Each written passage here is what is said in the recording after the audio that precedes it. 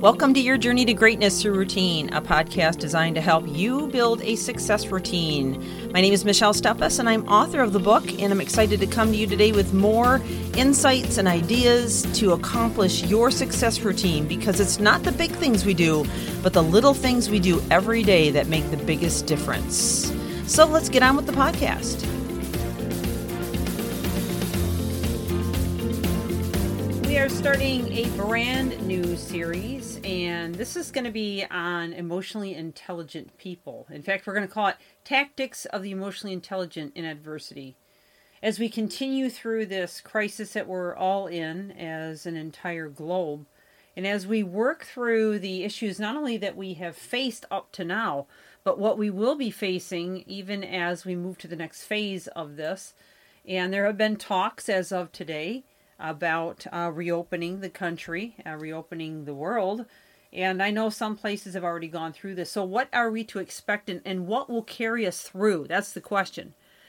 Well, I firmly believe that the only positive assurance that you have at getting through the next several days, weeks, months, years is going to be emotional intelligence. That's the number one thing. No matter what's crumbling around you, no matter how people are behaving, no matter what you're faced with financially, in terms of what you need to accomplish in your personal and professional life, no matter what goals you need to shift or change, emotional intelligence will carry you through, without a doubt. So I want to talk about what the emotionally intelligent do in adversity to help you with a good grounding on this. And if you've never done a study on emotional intelligence, I would strongly urge you to do it. Matter of fact, I've done some podcasts, actually many months ago, specifically on emotional intelligence. A lot of my programs are based in emotional intelligence. In fact, all my corporate training is, my coaching is, and furthermore, my book has the foundations of emotional intelligence in it. So why am I so attached to this particular philosophy? Because emotional intelligence is not only how you treat other people, but how you treat yourself. That's why it's so key, okay, in every situation and circumstance. Because where people usually fall down is how they treat themselves. So let's face it, all this is all new territory for us. We've never, not in my world anyway, in my day and age, have I ever gone through anything like this. We are still, even if we emerge from this, or when we emerge from this, we are still in uncharted territory. So the only way to assure that we are going to be able to stay stable, keep a clear mind, and be able to make good decisions and push through this with a positive mindset is to be in emotional intelligence. And so not only in terms of how we treat others, but as I've mentioned, a lot of us fall down in how we treat ourselves. We're going to make mistakes. Okay, we're going to make mistakes. We're going to do things a way we wish we'd have done it different. We're going to have regrets as we go back through this. We're even going to have regrets about how we handled it from the very beginning. But you can't beat yourself up. That's the worst thing you can do. I tell that to my clients all the time.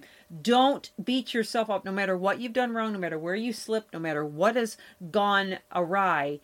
The worst thing you can do is beat yourself up, because then what you do is you start tampering with your security, your confidence, and your state of mind. And then it really begins to reflect not only in your leadership, your ability to maintain, your ability to function at high productive levels, but your state of mind and your resilience is horribly damaged. And this is serious. This is something you just can't allow. You just can't allow yourself to beat yourself up. Just don't go there, all right? Write it off as an experience where you learned. And I would encourage you to take a pen and paper and begin to write out the lessons you've learned. Begin to write out, what hardships you faced and what you pulled from it, or what you can pull from it looking back now in hindsight. And if we've learned something from it, no matter what it is, then we're better off than we were before, right? It's a win, truly. Every failure presents an opportunity for a win. But we have to look for that win. We have to look for that opportunity to get up, brush the dust off, and keep moving forward no matter what happens, okay? So this is emotional intelligence. And so what I plan to do is offer you several tactics to those who are emotional intelligence in adversity, so that you feel equipped as we move into the next days and weeks of this plague that we're dealing with. I want you to be equipped. It is my heart to make you equipped. That's the reason why I do this daily podcast. I've been doing it now for about 16 months, and I enjoy it. And I try to keep it down to that 7-minute frame.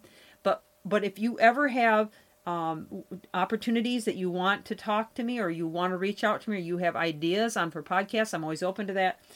But what I want to do here is I want to set you up to win as you pull through the rest of this. And that's the reason for this topic. Now, I want to talk a little bit about emotional intelligence, and I want to help you get a good handle on it so that you can fully understand what is involved in it and why this is such a key piece. So what I'd like to do is walk you through the 5 elements as I know them. And, I know that there are different books written on it and so forth. One's Travis Bradbury, one's Daniel Goleman. Great reads, I would encourage you.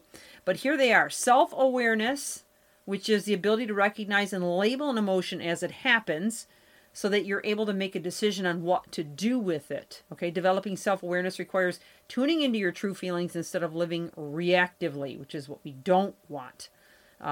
Emotional awareness is your ability to recognize your own emotions, and self-confidence is a realization of your self-worth. So that's the how you treat others, and then that's the how you treat yourself, kind of all wrapped up into one. Number 2, self-control. All right, you may not always be able to choose your feelings. However, you can control how you react to those feelings. So learning and practicing techniques to alleviate your negative emotions, such as anger, anxiety, depression, it can be life-altering if done consistently over time. One effective technique is cognitive restructuring, and I've got a program out there where I'm offering a cognitive restructuring download sheets. If that's something you want, let me know, okay? And then just a couple others, and I'm going to have to go ahead and finish these tomorrow.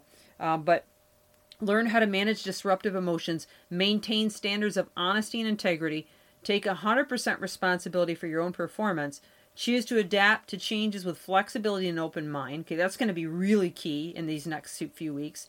Being innovative, creating and staying open to new ideas, especially if you're a leader from your staff members, because this is new territory. We've got to be open to be adaptive and innovative. Well, we are over time for today. We'll finish up this definition tomorrow, and then we'll jump into some of the tactics. This is Michelle Steffes, your journey to greatness through routine